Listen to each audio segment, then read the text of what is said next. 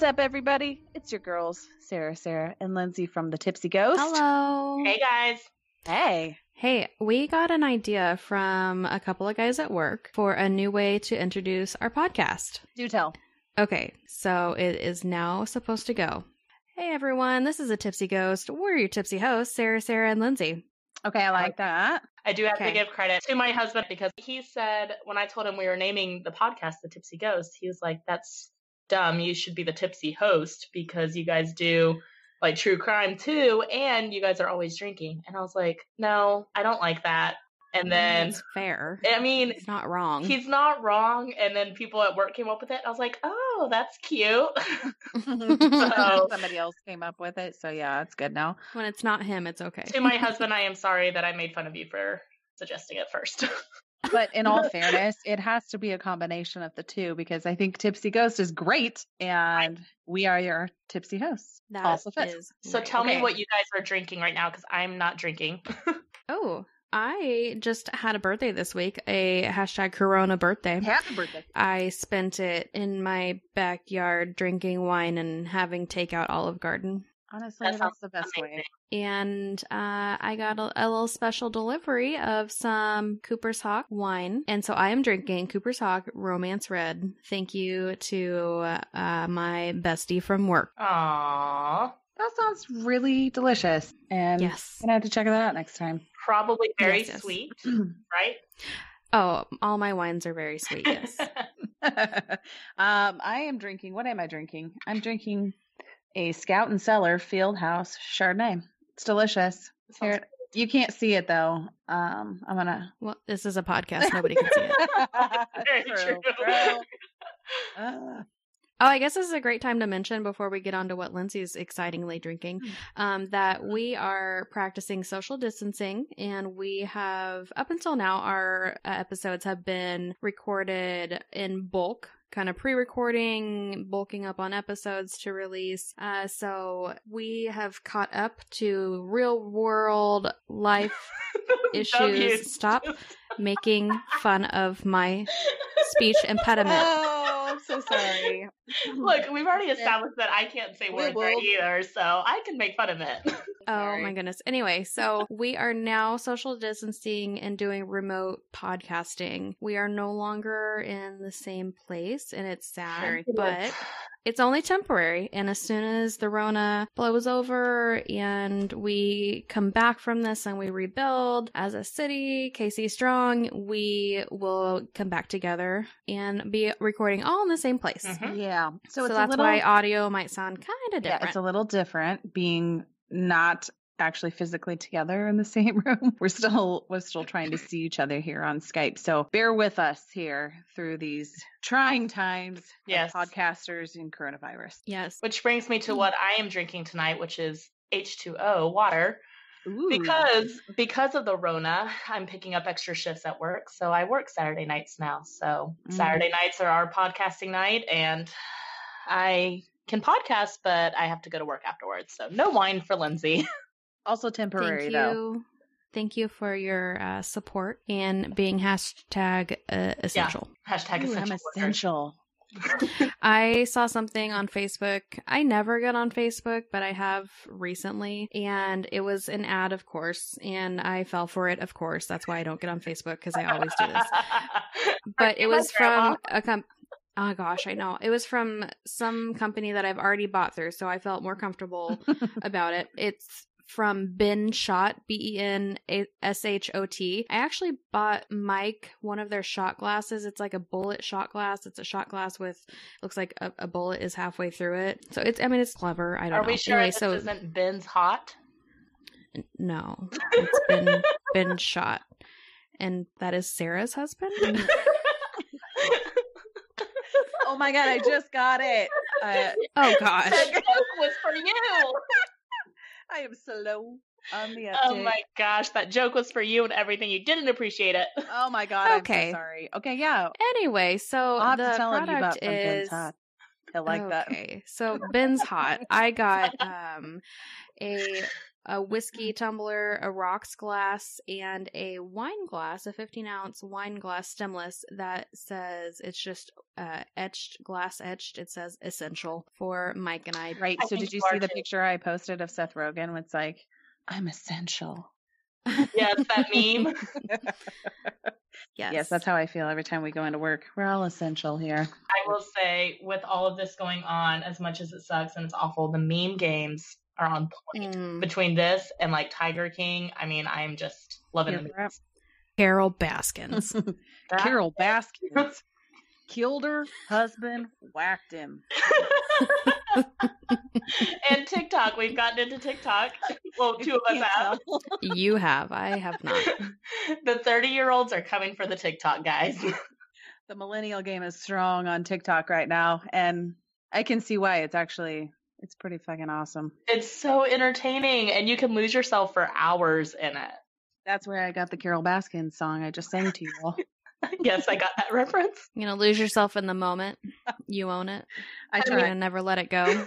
I mean, that song's not got on the one TikTok. shot. The song is blowing up on TikTok, okay? It's everywhere. Okay. What are we doing today? What's this episode about? This is our smorgasbord. Oh, our or as I like to say, smorgasbord. Smorgy. There it was. Okay. I was waiting for it. I was just sitting back watching it I unfold. got you. My internet froze a little bit, so I was like a couple seconds behind. It's cute because whenever your internet freezes, it's always you just with this like giant smile on your face, and it's like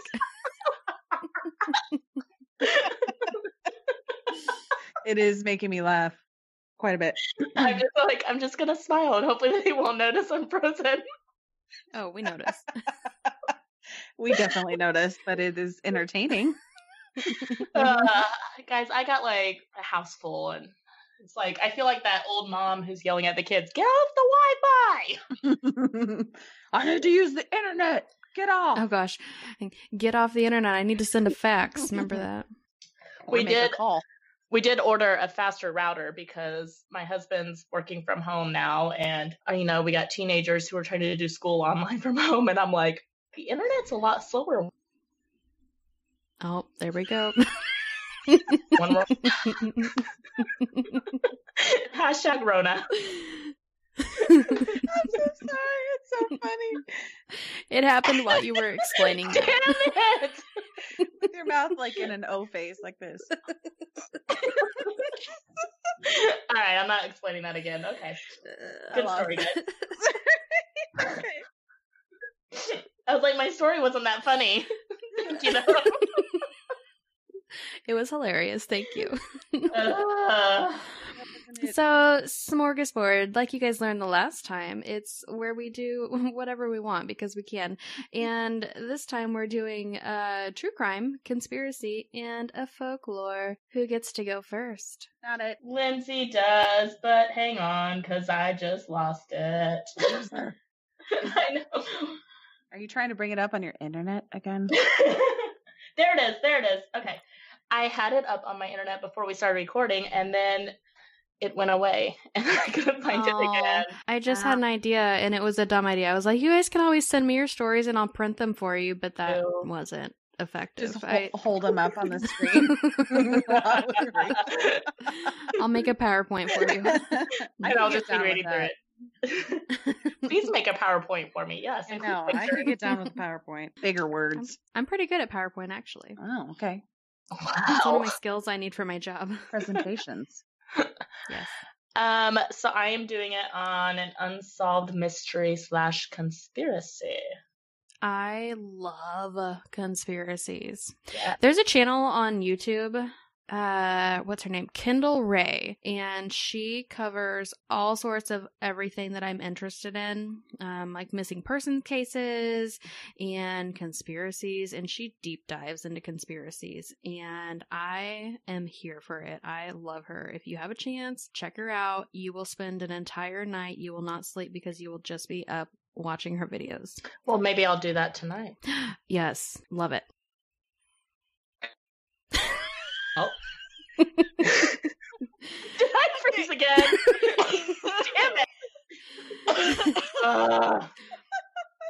Sorry, Right, you guys are going to have to keep track if I freeze while I'm doing this story. Don't stop me like 10 minutes later and be like, yeah, you froze a while ago. What's the signal? Give me a hand signal. Spirit fingers? What is that? Fingers. I froze. I don't know. Hey, you froze. Stop. For those of us who are not watching us, because this is a podcast and not a video, Sarah and I both are doing spirit fingers as our alert that she is frozen. Alert. I can't. Okay. Alert, stop. Alert. All right. Are we ready, guys? Are we ready? Ready. Ready? Nope. We're not ready.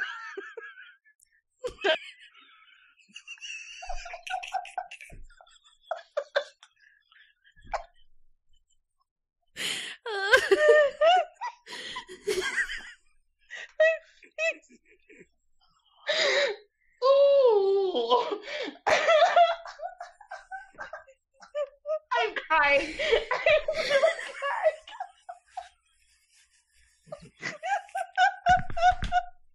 It's not working. Guys, I gotta pull myself together because this starts off with a tragedy. I literally froze right as I was getting ready to start my story, and when I came to both like spirit finger. That's what's so funny about it. That was the agreed upon hand signal. Shoot, my eyes. I know, I'm crying. I'm legit crying here. Okay. Ooh, that's a good ab workout. Oh, Louise is coming in strong. You know, and I'm hot. Dang, I'm loud. Oh, do it again. Do it again.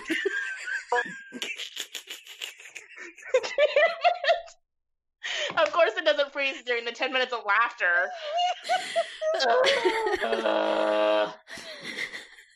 Okay, stop laughing because I'm going to go into this before I freeze again. I need you two to pull it together right now. I cannot. I'm dying over here. Please don't. Are you blowing your nose? What is happening? I was trying to be silent. I'm dying. I'm having like an asthma And I attack. snotted on myself.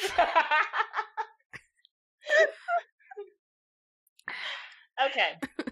Okay, wait. I was doing good until I laughed so hard. Now my cheeks hurt. Okay, ready? Okay. Are we ready? Yeah, I'm ready. I'm doing it on. You guys don't even know what I'm doing it on yet. Nope. Sure don't.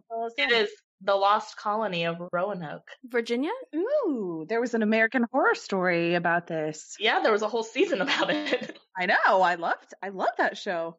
AKA Oh. known as I'm frozen. I am frozen. Okay. You left off at AKA. Okay, all right. AKA Croatoa. Croatoa. So this happened about August 1587, which is 20 years before the settlement of Jamestown. So a group of about 115 English settlers arrived on Roanoke Island, which is off the coast of not Virginia, but North Carolina. You were wrong, Boydston. Isn't Roanoke in Virginia? Don't know. Oh, okay. Anyway, we'll table that. Go I ahead. put North Carolina. Circle back. No, it's fine. You go ahead. I'll look it up while you proceed. Roanoke Island is an island by the Outer Banks of North Carolina. So, anyways, 115 English settlers. This was the third expedition. The first was in 1584 and was successful. They had pretty good relations with the Croatoans, which was what they called the Native Americans living on the island. Two of the Croatoans even went back to England with them and explained how to live on the island for their second expedition. So then their second expedition came, and it was a disaster. There was a lot of tension between this group and the natives. There was a lot of fighting. Many returned to England, but about 15 stayed behind to protect their fort and their claim to Roanoke Island. So then comes the third expedition in 1587. And this one was the first to include women and children so that they could settle, because they're like, okay, we've done this 3 times now. This is going to be the real deal. Like, let's see what's happened. So this was the first with women and children. When they arrived, they found one skeleton, and that's all they found of the previous 15 men who stayed behind from the second expedition. Oh, dang. John White is the governor of the new colony, and he decided to sail back to England to gather supplies. However, when he got back to England, there was a major naval war that broke out between England and Spain, and Queen Elizabeth I called for every ship for the war. So he could not go back to Croatoa. He was unable to return until August 1590. So he was gone for about 3 years, for those doing the math at home. Thank you for that. You're welcome. Numbers are hard. I know. He left behind his wife, his daughter, and his granddaughter. And his granddaughter was the first English child born in the Americas, and her name was Virginia Dare. Fun fact. Fun fact. So he returns 3 years later and finds not a trace of the colony or the people, and very few clues as to what happened. There's no signs of battle, no signs of struggle, no foul play, nothing. All he found was Croatoan carved into a wooden post and CRO carved into a tree. Crow In capital letters. So all the buildings had been disassembled. The people had been forced to leave in a hurry, is what they assumed. Before he left, he instructed the colonists to carve a Maltese cross in a tree if they were compelled to leave against their... Oh, a Maltese cross? Like a dog cross? against their something. So they were... Did you say a Maltese cross? A Maltese cross. Like a dog cross? Oh, Is Maltese the type of dog? it is. Yeah. Okay, there you go. Then yes, a dog cross in the 1590s. Whatever that means. Anyway, that's where you left off. Okay, so lots of editing fun for you today. So they were instructed to carve this cross into a tree if they were compelled to leave against their will, but when he returned, there was no cross. There's some hypotheses because we still don't know what happened all these years later. I found there's about 7 hypotheses or theories about what happened. So one of the most common theories is that they tried to sail back to England on their own and were lost at sea, because that's the easiest to explain why there's no bones, why there's no remains, nothing like that. Second theory, killed by another tribe. 1607, John Smith. Who knows John Smith? Pocahontas. Yeah. Hey. He was like, dude, I'm going to solve this mystery. So he claimed, and here's some more Pocahontas history, that Chief Powhatan, wasn't that her father? Yeah. So John Smith claimed that Chief Powhatan told him that he had killed the people of Roanoke to retaliate because they lived with a tribe that refused to be his ally. Allegedly, he showed John Smith items from England to prove this. Powhatan also claimed that there was a prophecy that he would be conquered and overthrown by people from that area as another reason why he killed them. So reasons why this is not believed, because there's no bodies, there's no archaeological. I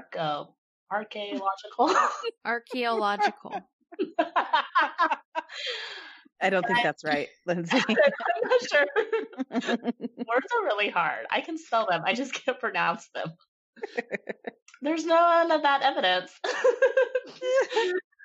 It's disputed because there's no bodies or anything to support this. Remember, there was 115 people, so that's a lot of bodies to be missing. So it's possible that he's talking about the 15 people from the second expedition who went missing. Next theory, killed by the Spanish.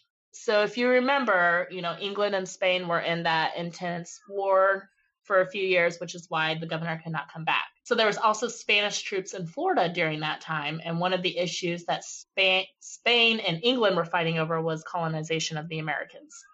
Spengland, is that what you were trying to say? Spengland and colonization of Americas, not the Americans. There was no Americans, really, just Native Americans. So there's the theory that the Spanish troops in Florida traveled north to kill the England settlements as part of the war. Again, this is not believable because there's no bodies, and the Spanish themselves were looking for them 10 years later in 1600. So the Spanish didn't seem to even know what had happened to them. Next theory, and this is the most popular theory, is that they moved further inland and integrated into friendly tribes. So Jamestown documents 4 men from Roanoke living among the Iroquois tribe. And colonists also talk in their journals and diaries about meeting gray-eyed Indians who looked to have descendants from white settlers that were blonde-haired and blue-eyed. Oh, wow. That ain't right. It's the most popular because it's documented from so many different sites and different people about Native Americans who were in tribes but who looked like they descended from white people. Another theory is that they were captured as slaves. So Jamestown documents also describe Europeans living with the Eno tribe as slaves, but no evidence that they were from Roanoke settlers. And then another one, disease. A good old-fashioned plague is what did them in, which we know. What's that? About. What's a plague? I don't know. It's this thing that, you know. Lindsay, what's a pandemic? Tell. A pandemic. I know this now. Oh, no, please don't. Please So don't. I'm not going to go into not. it again. So a good old-fashioned plague is the next theory. There was a lot of internal struggles between the tribes and between the tribes and the colonists, and even like a lot of fighting in between the colony itself. And so they theorized that the healthy could have wanted to get rid of the sick, leaving the sick to die on their own. And this explains the multiple sightings of different Europeans and different tribes, like they kind of all split up to reduce spreading the plague. But doesn't tell us what happens to the bodies of the sick people. So Right. that's a hole in there. Next one. This is kind of my favorite. Witchcraft. Ooh. I like witchcraft. Yes, we know. Not to practice it. Right. You're right. I better clarify. Okay, so either the Croatoan executed the colonists because they thought that they were witches, or the colonists were victims of witches who lived in the woods. Witches get stitches. I have heard this. This is true. Except for this is witches. Okay, we're gonna go with it. I like We're it. going to go with that, guys. It works. So the Croatoans believed in witchcraft, but there is no evidence that Croatoans executed witches or that they even accused people of witchcraft. But the tribes do tell stories and legends of witches who live in the North Carolina woods who used black magic to hurt other people. So it is possible that Roanoke was a victim to this. Next theory is cannibalism. So you're like, either the victims were cannibals and they had to resort to it to stay alive, or no, there's no or. Never mind. Or they don't. I don't know why I said either. Either implies an or. There was no or. There was no or. Or they die. So they theorize that the victims, they had to resort to cannibalism to stay alive because they ran out of food. They didn't have supplies like he was going back to get, all of that stuff. And natives, you know, as we've kind of learned from history, have used all parts of the body, including bones, which could explain why no bodies have been found because they used every part of the body back then. But there's no definitive evidence that there were any tribes of cannibals in the area at that time. So it's more possible that they had to resort to it themselves, which could also explain how they saw multiple different tribes had different people, like the people who ate other people survived. Right. All right. And then there is the last theory, which is supernatural or religious. It kind of falls under this. So natives believe in a wild spirit called the Wendigo. Have you heard of this, Boydston? No. Well, I don't know. Okay. Fill us in, please.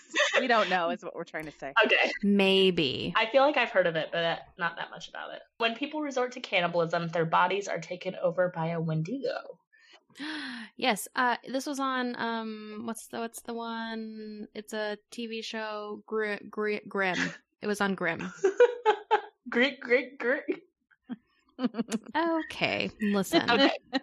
I have a speech impediment, and you are an asshole. How many times do you make fun of me for how I just say archaeological? That's how I make myself feel better, and you know it. Yeah. Bring other people down. I see it. Okay. So you have heard of this then. Yes. So their bodies are taken over. If the people of Roanoke became cannibals, then they're still alive, roaming the woods as Wendigos. They also believed in a spirit on the island to absorb humans into the landscape. So if the spirit was offended or angered, you know, because people are killing people or eating people, then it would turn them into trees, animals, or stones. That's Worse. Terrifying. Yeah. And there's also a reptilian devil of the woods, which is an evil spirit that can attach itself to people and make them violent and greedy and paranoid. Yeah. There's all these theories out there. And here's just some fun stuff I found. It's not really fun. But Croatoan has like a weird history, which I didn't really know about. So here's some fun stuff. And by fun, I mean our level of fun and our brand of humor. Some creepy fun. Yeah, creepy fun. Perfect. Edgar Allan Poe, allegedly one of his last words was Croatoan. He disappeared before his death, and when he was found again, he was delirious. Official cause of his death is unknown, but his medical records and his death certificate his derp certificate. They're lost, so we don't know what killed him. But allegedly, his last word was Croatoan. I'm still on derp. Okay. Then, in 1888, a stagecoach robber, Black Bart, carved Croatoan into his cell wall before being released, and when he was released, he was never seen or heard from again. Amelia Earhart. We all know her. She's from Kansas. Who's that? Is she really? I think she is, isn't she? Hold on. What are we doing? Why are we holding? I'm trying to figure out where she's from now. That's okay. We all know that she disappeared in 1930, or I don't remember when she disappeared. She's from Atchison, Kansas, FYI. I knew it. Very cool. I did not know that. So she disappeared, and Croatoan was written in her journal before she disappeared. No, is that true? That's what the internet told me, and everything on the internet is true. This is a all right. fact. Proceed. Ambrose Bierce, which is a horror writer, slept in a bed that had Croatoan carved into one of the posts. He disappeared in Mexico in 1913 after sleeping in that bed. Never seen again. 1921, Croatoan was written on the last page of a logbook of the ship Carol A. Deering when it crashed on Cape Hatteras near Croatoan Island. The entire crew went missing and were never found. This is a scary word. Isn't it? Like all these like people writing it and then they're disappearing and they're never found again. I'm still kind of having trouble understanding, like, what does it mean? The Croatoan? It was just It's like a the place. Native Americans were called the Croatoans. Yeah, but so I guess, I don't know. I mean, I get that it's like everybody writes it and then something bad happens, but. That's the mystery. Okay. All right. So here's kind of, yeah, I can dig.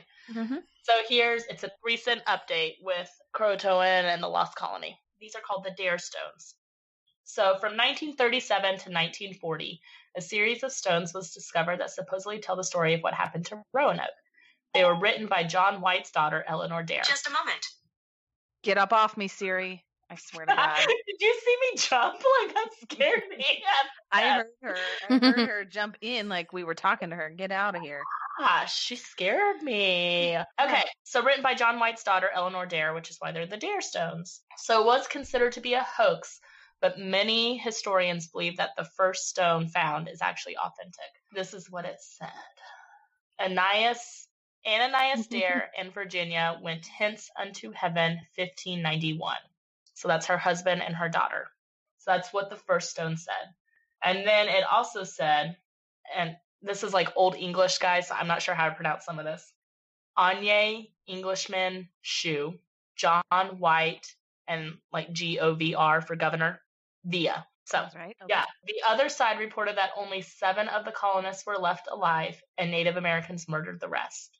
It was signed EWD, which is her name, Eleanor White Dare. In 1940, there was 47 more stones that were found dating up to 1599. One stone stated that the survivors were safe and living with a tribe in what is now Georgia.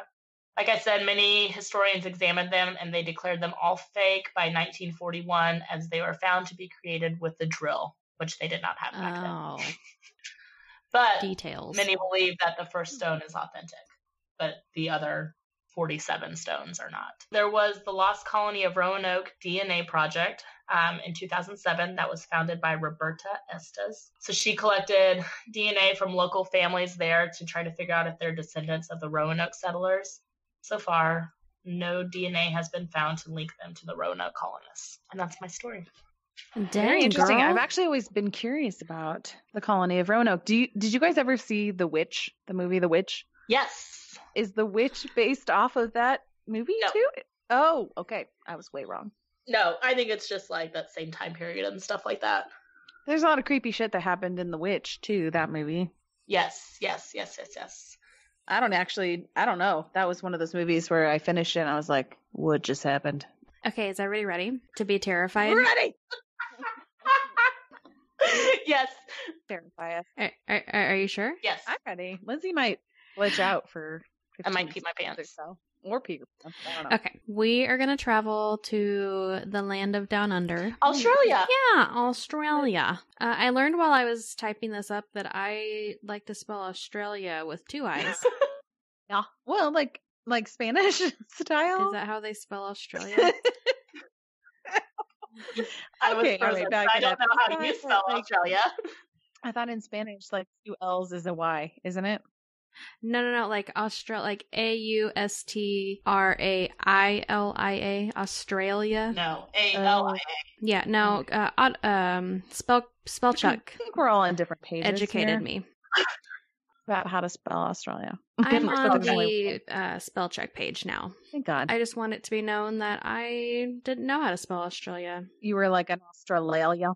Australia. No, it's Australia. Yes, I know. You were adding an extra L. Okay, anyways, moving So we're ahead. heading to the land of Down Under, Got it. the Australia, Australia. and we're going to talk about drop bears. Like, drop it like it's hot. I like to drop it like it's hot. Yeah, used drop to. bears of Australia. Have you guys heard of this? Are No. they koalas who fall out of the trees when they are too cold? You are kind of correct. Because in Florida, the lizards fall out of the trees when they are too cold. Interesting. I do know that. Thank you for that fun fact. It's a truth.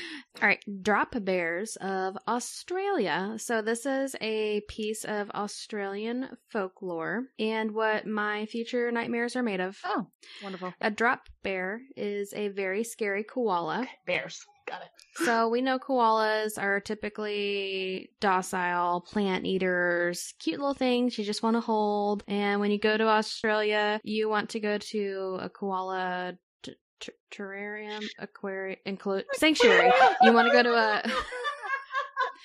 Wait, unless they're wet. I was think just gonna let you koalas stumble are over that.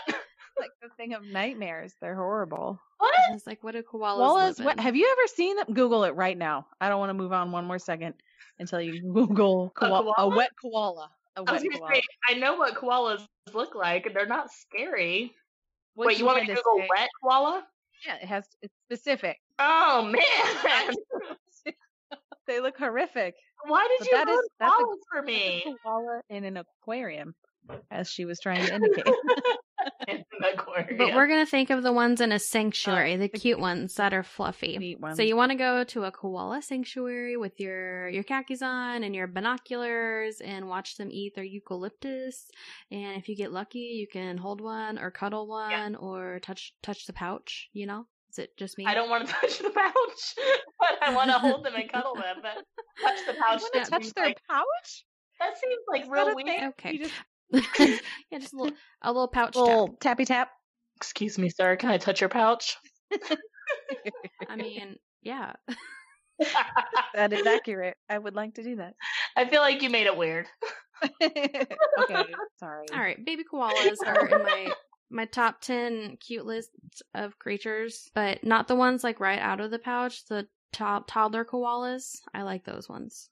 So anyway, science fair fact of the day, koalas aren't bears, even though we like to call them koala bears. They're marsupials. They are marsupials. Yay! They have a pouch. Like a kangaroo. Yep, but not a pouch for storage of little koala car keys or money. I think all of us had biology, but if Been a you're minute. confused. Yeah, but okay. Okay, so you're the one that's confused. So the down and dirty is that the pouch is basically an extra skin flap, and females use it to carry their underdeveloped newborns, and once the koala fetus is born, it like blindly rambos its way to over the river and through the woods to the teats in the pouch where it stays until it's ready to go. Pouch, All right, pouch so picture teats. my penis. Slice a little flap. I wheeze Yeah, laughed. koala pouches are actually they open towards like at the back towards the hind leg, not at the top like kangaroos. And I was like, well, how do they not fall out, the little baby koalas? And it's like a giant sphincter muscle. Oh my gosh. You must do a lot of kegels. Yeah, it holds it taut while they're swinging from tree to tree. So Dang. I did you're not welcome know. for that. Thank you for making me associate koalas with sphincters. Kegels. They work really hard. They had Kegel classes for Koalas. Kegels of Koala steel. Kegels. Growing up, we learned how to strengthen our kegels. So drop bears. Okay, we're ready. We learned about koalas. Drop bears are described as gigantic demon koalas that are Right. large and vicious, and they inhabit treetop of the bush, I assume. The Australian bush. Look at you. You sound like a local. Didn't that burn down? Or are we good now? Okay. I'm not trying to be rude. I honestly don't know. Everybody donate if you can, please. Seriously, I'm to not the trying Australian to be bush and I don't think the whole bush burned down. It was a big part of it. It was a Anyway, big part of the bush. All right, edit that out. Edit out a big part of the bush. No. No, the whole. The large bush that you're talking about is going to stay in. Anyway, they inhabit the treetops and they lurk and wait until they find their prey, and then they attack unsuspecting people or other things as they walk beneath the treetops, and they do that by just dropping on their heads from above. They drop on their So you heads? just walk. They're just walking along, and then boom! Here comes this giant demon koala that kills you. Nope. Yeah, what the fuck, Australia? Get it together. I'm trying to imagine this because you said it's a large koala, so it's not like an average size koala. Yeah, right? I'll get to the actual size here in a second. So they just drop Koalas from are pretty trees big. head first. They just drop, not even nosedive. They just drop, and because they're giant, and they just smush you, and that's how you die. Oh Okay, my so this gosh. is the Australia version of the lizards dropping from the trees. Only much more That's what I'm terrifying. saying. I mean, we're already afraid of their spiders and their snakes and their Right. wild dingoes, and now this. Koalas No. are not small, despite what we think. No. So there was a 2016 episode of Nature's Weirdest Events that alluded to the drop bear possibly going back as far as prehistoric times, possibly originating from a now extinct marsupial lion. So a marsupial lion hybrid. And there is apparently an old native rock painting that had been found that shows this creature on a tree. And the Australian Museum website contains an entry classifying drop bears as the size of a leopard, having coarse orange fur with dark mottling, with powerful forearms for climbing and for attacking prey. Also, a bite made using broad, powerful premolars rather than canines. They weigh about 120 kilograms, or this website, thank you, converted it to America, and it's 260 pounds, and have a length of 130 centimeters, or 51 inches. It's like under 5 feet.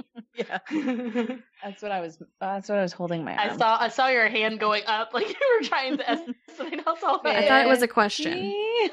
Question mark? I don't So know. 60 inches is 5 feet, Mhm. and I know that because I am not 60 inches. I feel like the top of my screen is probably 4 feet. So that's 4'3". Sounds great. 260 pounds. I mean, that's big for 4'3". Yeah. That's stocky. And pure muscle. Like muscle, Teeth. yeah. And nails. Stories of kill sites and examination of scat or poop or fecal matter, if we want to be classy, Classy. suggest that they mainly have a diet of medium to large species of mammals. They supposedly hunt by ambushing ground-dwelling creatures from above, waiting up to as much as 4 hours to make a surprise kill. Once a prey is within view, the drop bear will drop as much as 8 meters, or over 26 feet, to pounce on top of their victim. So you're strolling along, keeping an eye out for everything else in Australia that can kill you. In the large bush. Spiders. Yeah. in the large bushy bush. Australian bush. And then there's a shadow above you, and it's a bird, it's a plane, it's a motherfucking drop Fucking bear. koala. Yes. That's a kill your ass. So the initial impact stuns the prey, allowing it to be bitten on the neck and subdued easily and quickly. If the prey is small enough, drop bears will haul it back up to the tree without harassment from other predators. Are we canceling our plans to Australia yet? Well, I mean, I think still we wanna need go. to the island of New Zealand that we talked about. That's not Australia. It's close though, so I think it's not canceled. Is what I'm trying to say. I'm just not going to go in the bush. Okay. Well, I might. I am Whoa! kind of. Oh my god. What? We're okay. Did you almost drop your wine? Yes, I did. Almost dropped my wine. We're fine. Everything's fine. I thought there was a spider or a koala bear dropping on you. A drop bear. No, it's just my dog under my feet. I also really appreciate the name Drop Bear. It's very just simple. I like it. Yeah, thanks for keeping it real. Yeah, the bear drops. So, all right, this is where I'm gonna put my thing down, flip it and reverse it. All right, Missy. You ready? Ready. The terrifying drop bear is actually an imaginary animal that is designed to scare tourists while amusing the locals. Lies. When the locals tell tourists these stories of the drop bear, it's accompanied by advice of various tactics to deter drop bear attacks.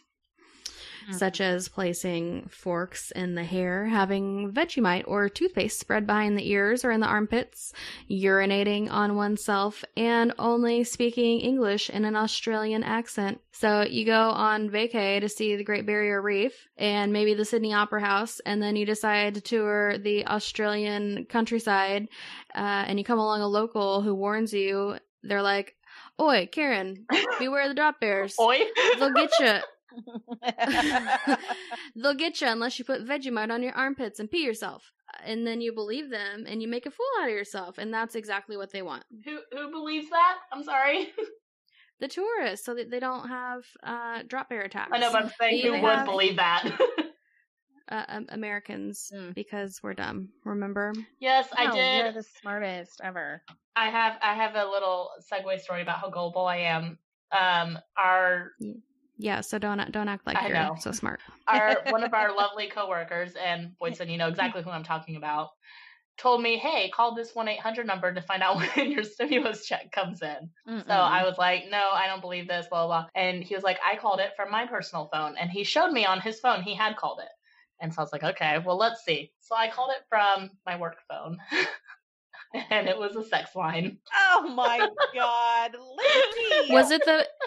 It was probably the poison control number, but instead of 1-800, it's 1-888. It was a 1-800 number. It was legit 1-800 number, but it was like... Maybe I have it reversed then. It was like, so this woman answers this phone. It's like automated. And she's like, "Hey, welcome to Fat Girls, where you won't believe how easy it is to get it in." What? And this is exactly my point. On my work phone. So I slammed the phone down real fast and I just turned and looked at him and I said, "Are you kidding me?" And he's like, "I didn't tell you to call it on your work phone." Wow. So I am gullible. That guy. I am gullible too, yes, because I didn't think they were going to tell me about my stimulus check, but I didn't think it would be.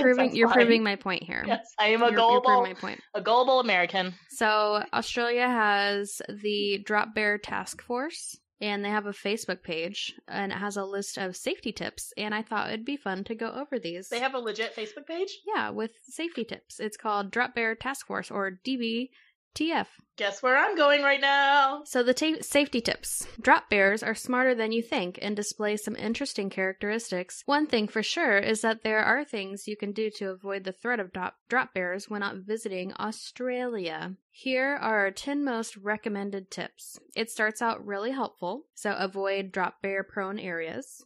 Okay. Thank you for that clarification. The bush. The bush. Avoid the bush. Number 2, try to avoid speaking in languages apart from English. So check, I can do that. Don't they speak Number 3. English in Australia? I was going to say they speak English. Yeah, but Am I this is stupid? geared towards tourists, remember? Okay. All right. You're right. Number 3, use the Aussie lingo. Words like Sheila and crikey will fool your average drop bear. Put another shrimp on the barbie. Right, exactly. Did I nail Number that? 4, smear Vegemite on your armpits. Nailed it. I will. And I like the rationale behind it. We think this one is a bit of a myth. However, many swear by it. So if you want to make sure you don't get flattened by a hairy meat sack, then you may want to go to such extremes.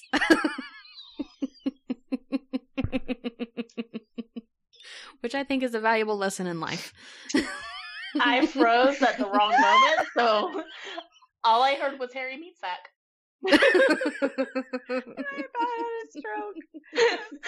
So I'm just gonna let my imagination take me there on what that joke was.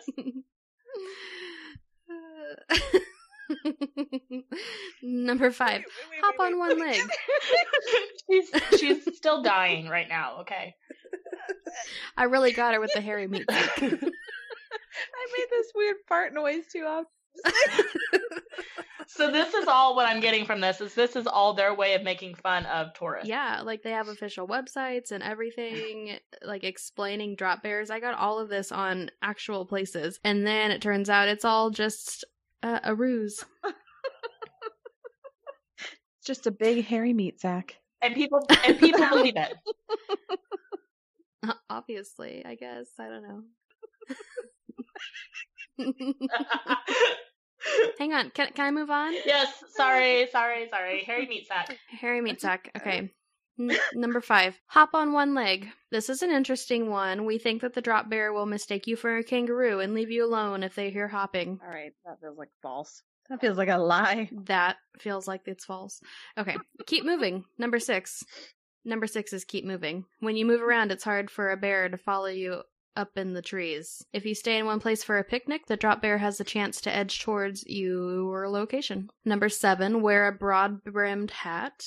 Wearing a large hat increases the viewable area of your body to a drop bear looking down from above. We have found that large hats tend to scare off some of the less aggressive drop bears, or meat sacks.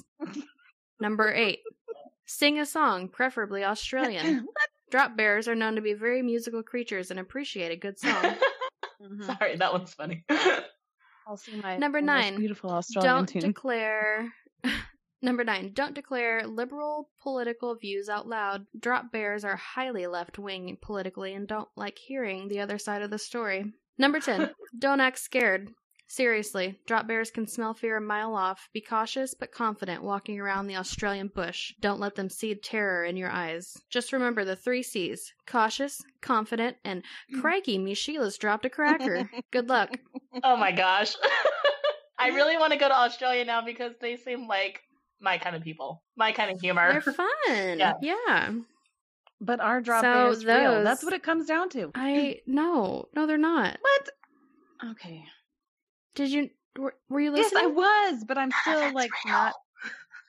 I feel like koala bears can still fall. Was I that convincing? This is so. They can still fall from the trees. I'm gonna need Australia to respond to Sarah, and let us know if drop bears are real. This is based off of my knowledge, for sure, that lizards fall from the trees. Listen, this is about you're comparing lizards in Florida to koala bears in Australia. I know I am. That's all I have to go off of, okay? Anybody in Australia? I do have a friend, one single friend, that is from Australia. Maybe they can weigh in on it. I'll ask.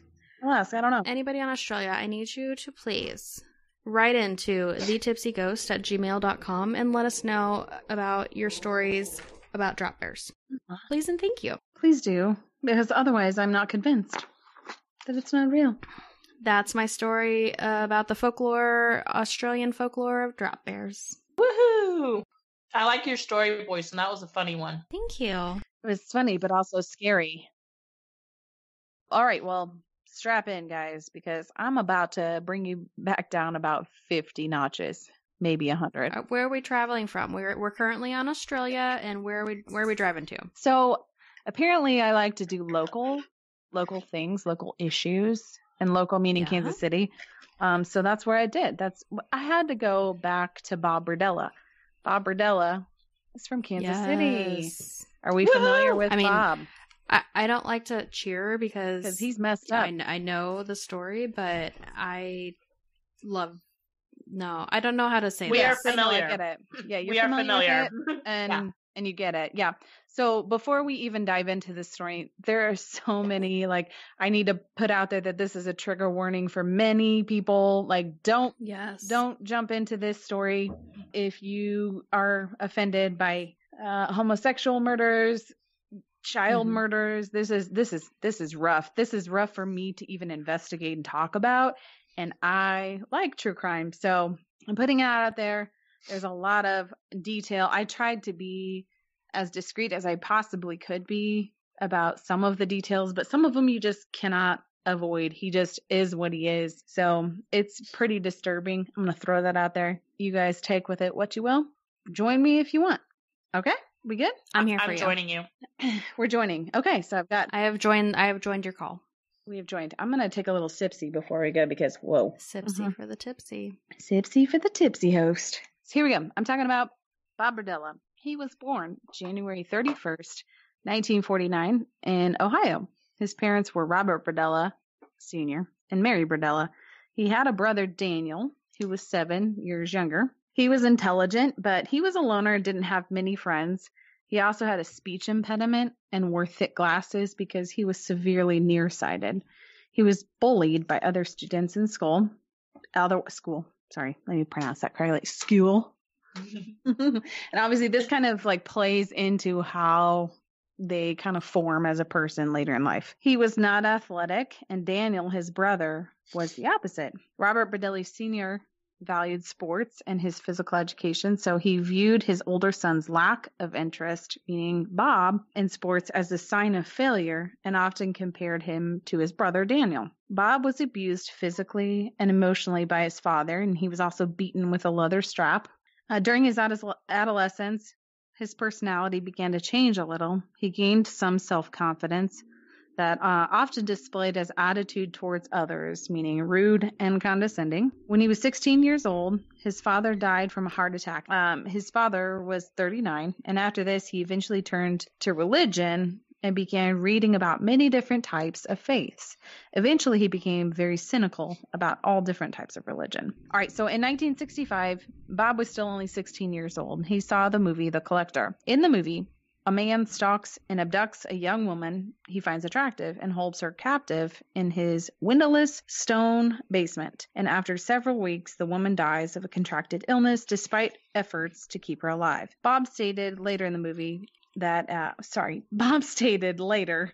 I was like, in the movie? There's a movie?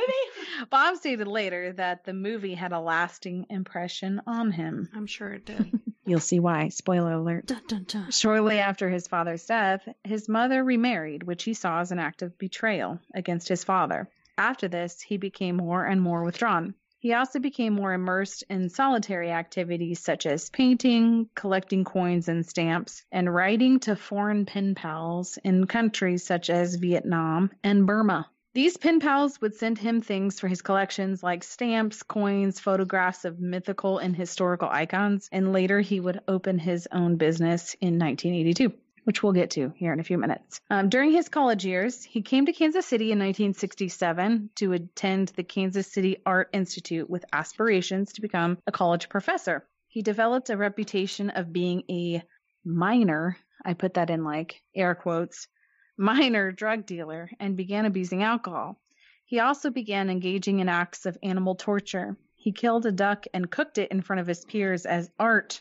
It's really not the kind of art that I'm used to seeing. I don't know about you guys, but I mean, I don't think they'll put that in the Nelson Atkins, will they?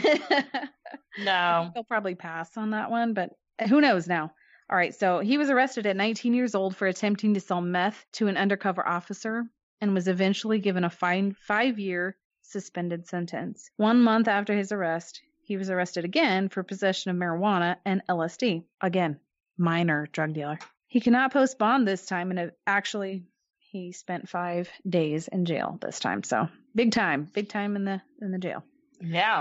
In 1969, he withdrew from the KC Art Institute. I think it was probably after like a lot of pressure from everybody there to like, you need to not, and we're gonna need you to withdraw. It's kind of what I gathered from everything. So eventually he moved into 4315 Charlotte Street, and it's located in the Hyde Park district in Kansas City. Are either of you familiar with this? Yes, I am. Yes. It's actually not that far from downtown. It's actually, downtown Kansas City? Would you consider that downtown Kansas City? Isn't it I mean, down by like the plaza area? Isn't that Hyde Park? Yeah, I think it is. Yeah. So It's just like- slightly south? Yeah, it's like the fancy, Yeah, it's pretty fancy. big, huge houses and yards. I mean, it's a really nice area.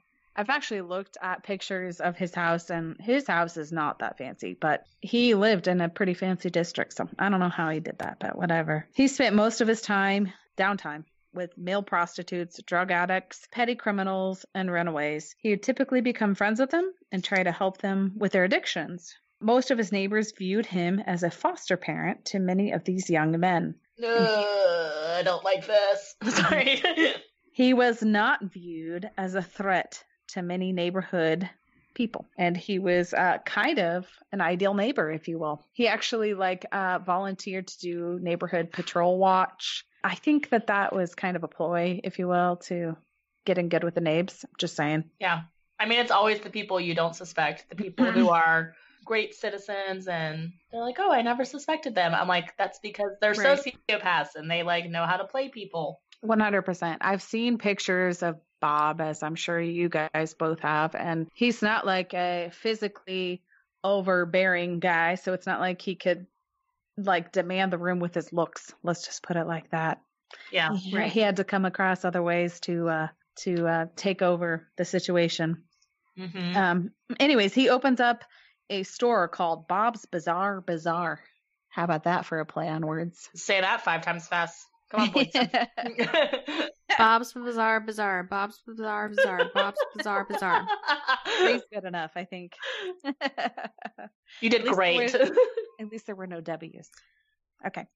In 1982, he began. I hate both of you. All right. So in 1982, he rented his own booth in Westport at the flea market and named it Bob's Bizarre Bazaar. He primarily sold primitive art, jewelry, and antiques. During this time, he befriended another merchant. His name was Paul Howell.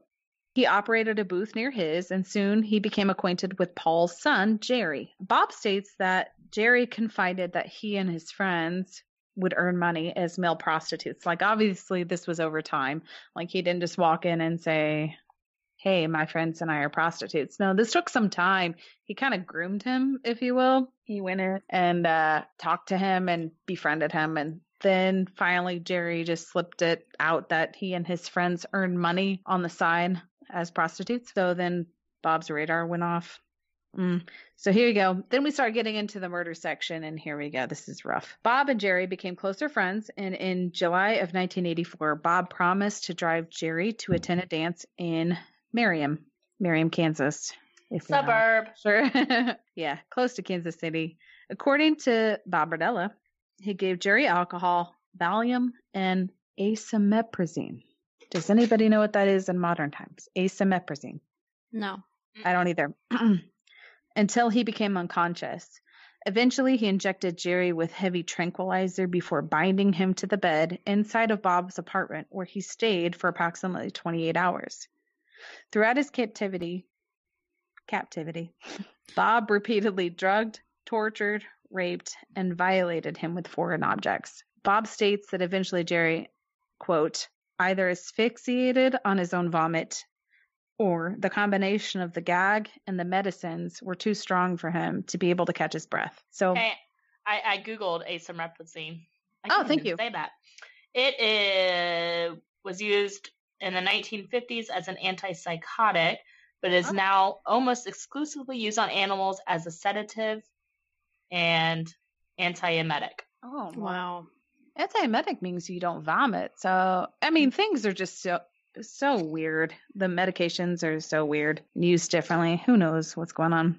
Anyhow, after Jerry was dead, Bob dragged his body to the basement where he hung him above a pot and drained his blood.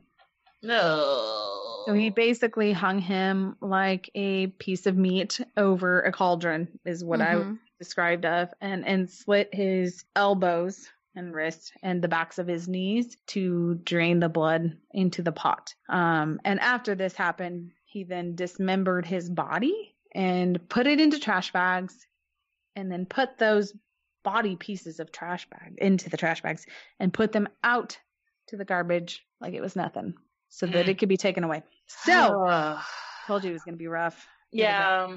And that's his first murder, right? That's number one.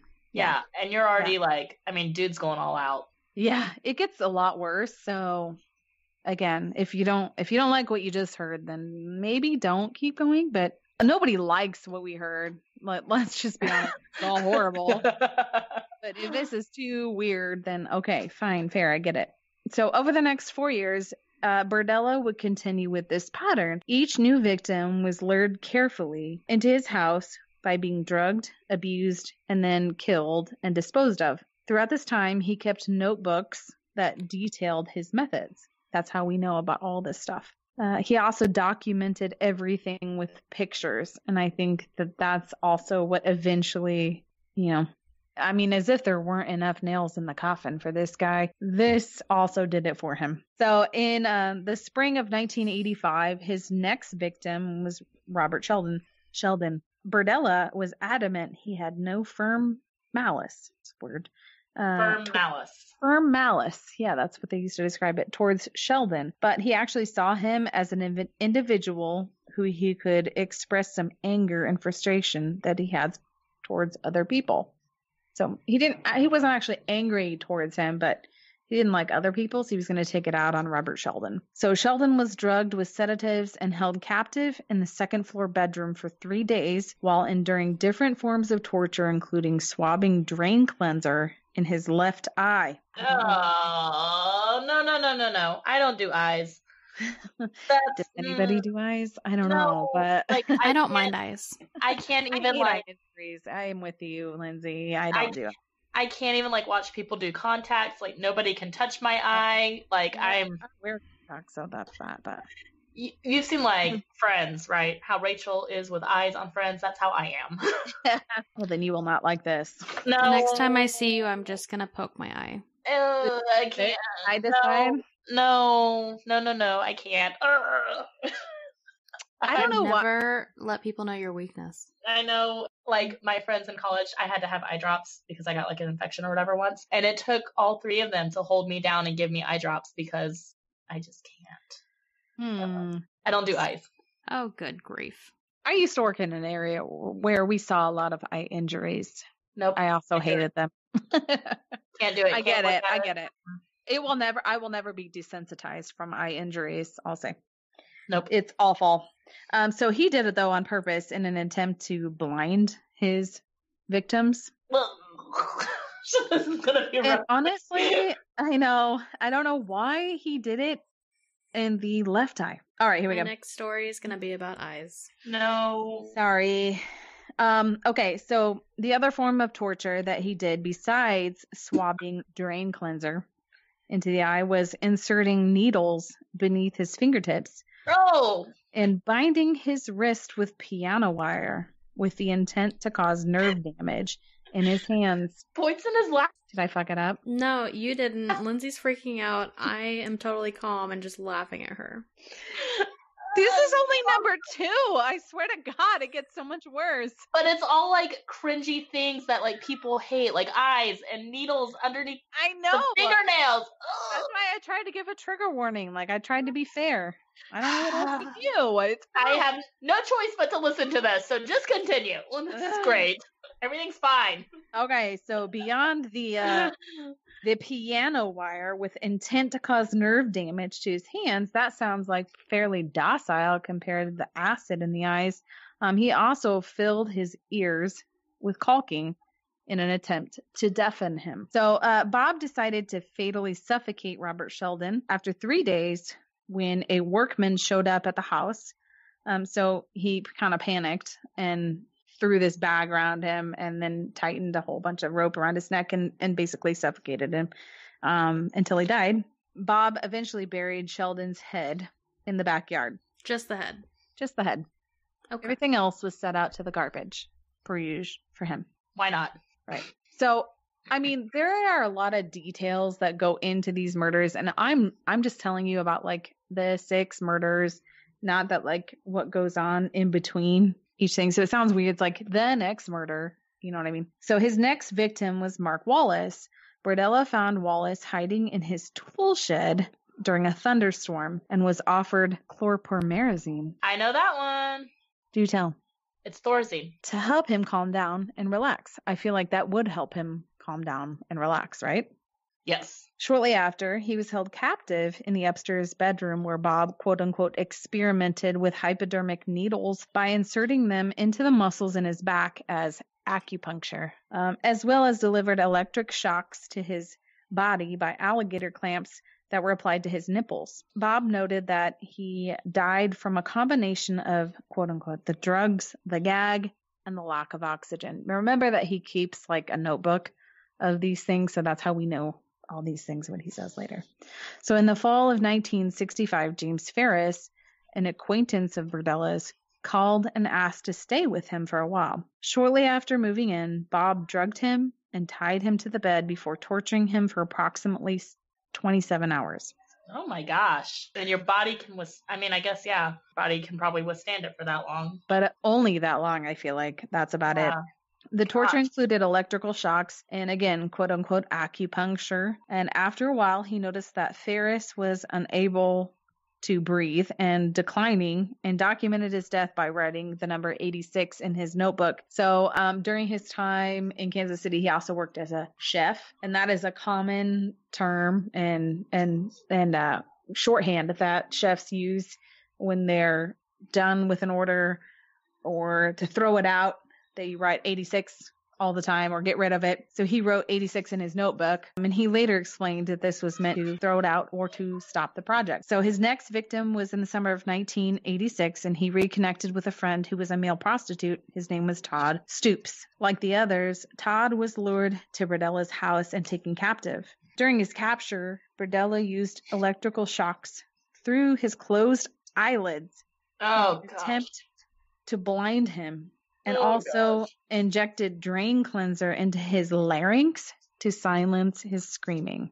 Oh my gosh. And after about 2 weeks, Stoops died from a combination of internal bleeding and septic shock. 2 weeks? Yes. Yes. And if we're going to get really specific, I talked to Boydston about this earlier because this is really detailed. So, please turn me off if you are going to be not okay with really, really detailed situations. But everywhere you look, says that he was assaulted sexually, anally, and fisted, basically, and he bled internally for days and then eventually died from internal bleeding and sepsis. Oh my gosh. It's horrible. Yeah, I'm really glad you went last now.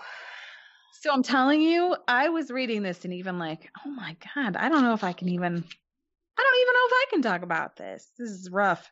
But like Boydston said, if we're going to talk about it, I'm going to tell you all the things. Right. All right. So in the summer of 1987, he brought Larry Pearson to the house, and Pearson torture lasted about 6 weeks. 6 weeks. So the last one was 2 weeks, and we thought that one was long, but Pearson lasted 6 weeks.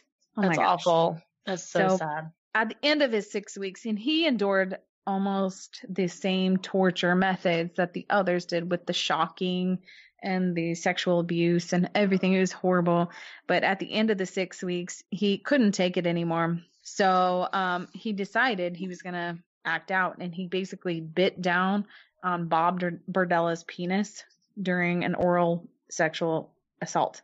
And after this happened, Berdella freaked out, right? And he bludgeoned him with a tree stump and suffocated him, and it eventually killed him. But after this happened, Bob went to the nearest hospital to receive medical treatment and decided, like all assholes do, to press charges against Larry Pearson for biting him during Right. Wait, so he pressed charges against someone he had just killed? That's correct. Wouldn't that lead the police trail right to him? You would think, but it appears that nothing happened. This just does not seem very smart. There's so many not smart things about this, but also, who does that? You just murdered somebody and you're going to press charges? How narcissistic are you? Yeah, I tortured you for 6 weeks, but that doesn't give you the right to bite down on my penis. And hurt me. I'm gonna hurt you back. Oh my God, so messed up. So on March 29th, 1988, Bob Berdella abducted his last victim, and his name was Christopher Bryson. He was 22 years old. He was also lured to Bob's house and then knocked unconscious. He was also tortured with similar methods because Bob likes what he likes. That's what he does. He does the same things over and over again. So by the third day, Christopher had basically won the trust of Bob Berdella and convinced him to move his hands from the back of him to the front. And that took a lot of time, apparently, a lot of trust. Once he did that, he realized that there was a book of matches in the room, and Bob left for the day to go to work. And Christopher realized that the matches were there and was able to get a hold of the matches and burn his rope and escape from his binding. So he was able actually to escape from the house, and he jumped from a second floor window, and he was wearing nothing but a dog collar around his neck. And apparently he ran across the street and was yelling hysterically, as anybody would, towards the neighbors, and was able to get hopefully the attention of somebody, and they later called the police. So on the afternoon of Bryson's escape, Berdella was arrested on charges pertaining to the sexual assault of Christopher Bryson. He declined to allow offers into his home. A search warrant was issued, and later they were able to get into the house. They were able to corroborate Bryson's claims, and they found burnt ropes attached to the post at the foot of the bed. Also in the room was an electrical transformer plugged into a wall and with wires leading to the bed. A metal tray was also there containing syringes, small bottles apparently containing prescription drugs, swabs, and eye drops were also close to the bed. Also found in the room were long iron pipes, various lengths of rope, and leather belts. Investigators also noticed that the posts on the bed had been extensively worn and suggested that restraints had earlier been tied to these posts and that the individual had struggled to free themselves. Searching later in the house, they were able to find a skull in a closet, which is something you don't normally find in a house. And they were also able to find several human teeth. He kept lots of trophies. Yeah, he was a creepster. He kept a hacksaw and is it miter or meter? Miter saw. Thank you. Bless you both. You can tell I don't do too much. It doesn't seem weird until you find it in the basement with like some teeth and skulls. It's fine. The chainsaw was also found to have blood stains, flesh, and pubic hairs. He just really did not clean up at all. No. Luminol test revealed that the floor of his basement and 2 plastic trash barrels were extensively bloodstains. So he didn't do a very good job cleaning up after himself. But we're getting it. So I mentioned earlier he liked to keep trophies, kind of like what we talked about, and his trophies were Polaroid pictures in specific. So he had approximately 334 Polaroid pictures and 34 snapshot printouts of various male individuals who were also found, and they were stored in various locations within his house. So he kept them in different places. Lindsay, do tell, is that a thing that do serial killers keep trophies and store them in about their house? So it's part of their narcissistic oh gosh, now I can't say it. It's part of their I gotta slow it down. Narcissistic tendencies. There we go. But yes, I've seen it a lot. Wait a second. I haven't seen it. I've read about it a lot. Bundy had trophies and BTK had trophies. Yeah. They all, were narcissists and like to keep trophies. That's a thing, apparently. They're sick. Yeah, they are. They are very sick, and they aren't really that concerned. I'm learning the narcissists are not that concerned about cleaning up after themselves. No. The trail is there. Like, you just got to look. And their narcissistic personality is just so thick that they don't think that they're even going to be caught to be looked at. Like BTK was so confident he wasn't going to get caught, and he wasn't, that he purposely 20 years later started going after the police again and taunting them just so he would get caught because he was bored. Yep, he used his old evidence and that all the stuff that he had saved and photocopied some of the pictures, used some hair, some trinkets, jewelry, and sent that in as evidence, like, this is really me. I'm BTK. Right. And like Bundy, he was able to stay hidden for so long because he jumped state lines and was constantly all over the place. And he escaped custody twice. So he escapes custody. Jumped out of windows, literally. Yeah. He escapes custody while he's waiting trial for, murder, and goes and commits more murders. And so it's just, I think sometimes they get bored and they get tired and want to be caught. And also they get older, which is what happened with BTK. He got older. His body couldn't handle it anymore with binding people and overpowering them. And, they want recognition. And you get that by being caught. Ooh, good point. Because honestly, I think I touched on this earlier, but like Bob was not a big guy. He wasn't like overbearing physically. to these guys. So he had to find a way to overpower them. And it was mostly physical, but either physical and emotional, because he messed with them emotionally, but then he also like physically overpowered them with all these medications and then just went on from there. He was a mess. Well, there's so many serial killers who start making stupid decisions at the end. And I think that's them wanting to get caught. Yeah. Well, there are recordings, I think, of Bob giving to different like news stations about how after a couple of days, he told his victims something along the lines of, and like, please don't quote me on these things, but like something along the lines of like, if you earn my trust, then you can have special privileges, basically. And this didn't happen to the first couple, but it was only the last few. And the last one is his downfall, honestly. And thank God for that. But like, that's what really brought him under, was he trusted Christopher Ryson, and that's what happened. He brought his hands to the front and he was able to burn his ropes and jump out of the window. Yeah. So they get cocky is what's happening. They get overconfident. Okay. So anyhow, on July 22nd, 1980, I should specify. On July 22nd, 1988, a grand jury formally indicted Bob Berdella of the murder of Larry Wayne Pearson. So only that one. And again, remember that they have to only bring them to court or indict them on something that they know that they can basically get them on. So that was interesting to me that there were 6, but the one was who they brought him to court for.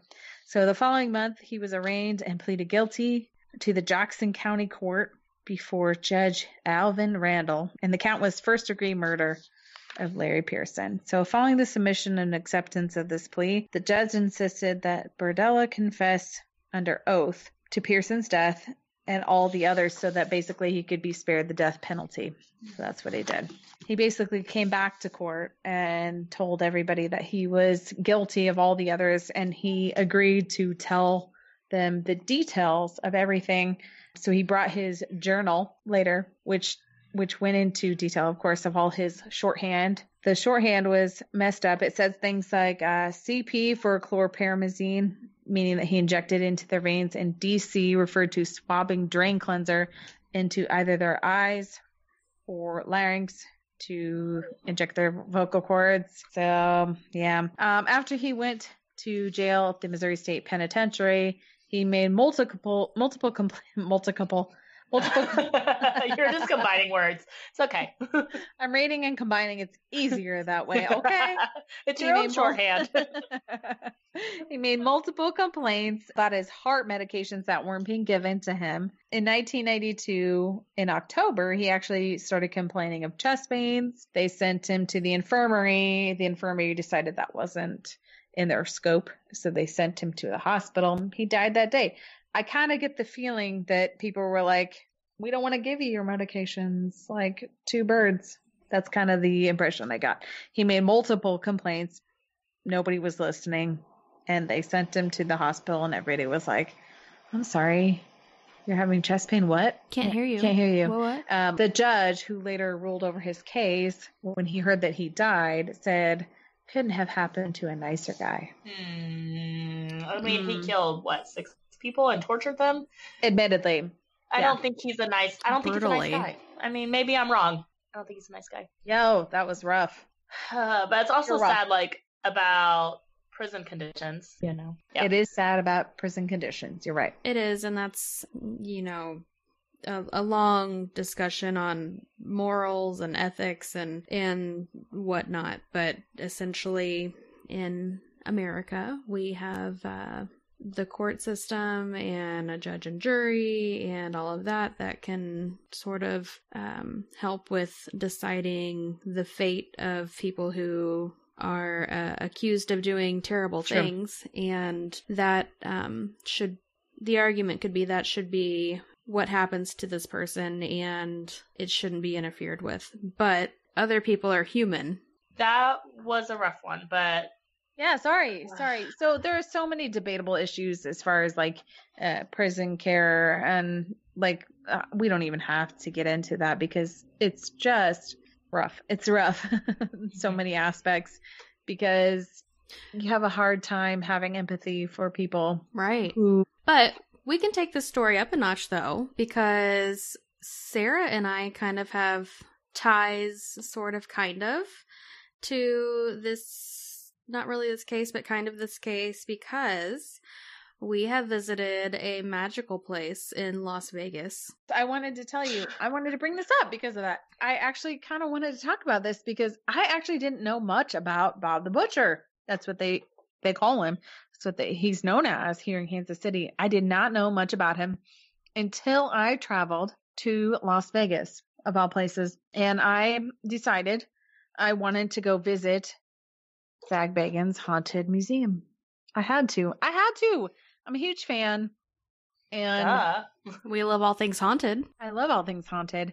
And so standing there in line, like, first of all, I forced my sister-in-law to go because nobody else wanted to go with me. And I'm like, please, for the love of God, please just come with me. It's going to be so good. And thankfully she was like the nicest person ever. And she's like, sure, I'll do anything. It's fine. And we went there. We will go with you. Yes. It was just her and I. It was just one person. And we stood first in line. And I looked up and friggin' Zak Bagans is standing outside of his museums, which, why wouldn't he? Like, it's his museum. But also you don't expect to see He seems that. like a busy guy, you know? Right. Yeah. He seems pretty busy. So I'm standing there and I'm like, what the fuck? What the fuck are you doing here? I say this to Zak. And he looks at me and he's like, it's my museum. Like, why am I here? That's a total Zak response. And I'm like, true, but also, why are you here? Like, what? This doesn't seem normal. So I said, would you please come take a picture with me? And he did. And it was the most glorious day of my life. I loved it so much. So I'm so jealous you have a selfie with him. Yeah. It's such a good picture of you, too. I have a picture. So basically, Zak and I are best friends. This is what I'm trying to get at. We are besties. After that happened, he said, where are you from? We said, we're from Kansas City. We talked a little bit back and forth. He said, do you know about the butcher of Kansas City? And I said, yeah, I totally do. I didn't really know much about. I knew a little bit, but not to the detail of what I know now. So yeah, anyways, it turns out Zak had purchased something from Bob's house. That something was the mattress that was used to torture his victims on in the second floor bedroom. Is that right, Boydston? Yeah. Did you ever get to see the actual exhibit, or was it not there yet? When I saw it, well, I didn't see it because it was in the basement, and he was like, it's too much, it's too fresh, it's too raw, we haven't done anything to this thing. It's on quarantine, as he likes to say. Yeah, so he was like, it's not ready, and I'm like, okay, fine. But I didn't know what it was, is what I'm saying. Okay, so I visited Las Vegas and Zak's museum after that sometime, and I drug my fiance there, and he's not interested. He had seen Ghost Adventures though, so he's like, all right, sure, I'll go. But I was super excited. I did not get to see Zak. I was looking for him. I like to think that he was in his little monitor room just watching and all that. But anyway, we come across the exhibit for Bob the Butcher, and I didn't know about it at the time, and I was absolutely fascinated. It's kind of like a small hallway cubby area. It's got a bunch of photos, like victim photos that Bob took. It's got some artifact or, his souvenirs that he saved. And the main feature is evidence, police evidence. It's the bed, mattress. It is set up to look like somebody was just there and just tied up. I mean, it still has ties on all four posts. It still has stains on the mattress, and it still has a blanket with stains on it. There is Kansas City Police Department evidence tape everywhere. It looks legit, and it was terrifying and fascinating all at the same time. They did a really great job. I don't know how he got all of this stuff. I looked it up. Apparently it was all auctioned off to one person. That money went towards the legal fees. Oh wow. And legal fees for him, like Bob? Well, he couldn't had a pay public for defender. his own legal fees. So yeah, so it all went towards that. and then it was all auctioned off again by that one person who owned everything. Wow. Yeah, I mean, he had actual things with actual stains. Yeah, he had some things. Yeah, with actual stains, if you can get what we're getting at. And it was rough. Apparently. It was a hard hitter. I didn't get to see. And Zach actually alluded to the fact that it was too rough for anybody to see at the moment because it hadn't been quarantined, which I can see now. Right. After you told me what you saw, like, I don't know that I want to see it not behind glass. You know what I mean? Absolutely. Like, not behind plexiglass. Yes. It was not. It was just down in the open for everybody to see. So, yeah, there we go. So, Bob, you can fuck off. That's what we're going to say. Right. And now I feel very left out that you guys went to see Zach's museum. And Don't you worry. We, The three of need us to will go. go back. I've never even been to Vegas, so it's on my list. Can we go with you? Yes, please. Well, there's so many fun haunted things in Vegas, but also his museum is super fun. It's a blast. I love it. Road Did trip. you like it, Boydston? Oh, yeah. Yeah. We're all going to need a break and a vacation, so road trip. That's all. Road trip. I'm flying to Vegas. I'm not driving. Oh my god. Road Rides will trip. probably be super cheap, and I have flight credit because I had to cancel my vacation. Oh, yeah. so. Also, I think it's probably cheaper to fly at this point than to drive to Vegas from Kansas Yes. City. I'm just saying. All right, Anyways, that's in the book. that's all we got. Lindsay, where can they find us? Okay, so thanks for listening to our smorgasbord episode. You can find us at The Tipsy Ghosts on Instagram and Facebook, and email us with any cool, supernatural, true crime, folklore, myths, whatever. We don't care. We'll read it all at thetipsyghosts@gmail.com. Also, if you're in Australia and you have drop bear stories, please send that in. Yes, Please do. please do. Thanks for listening, guys. We will see you guys next week. Bye. Bye. Bye.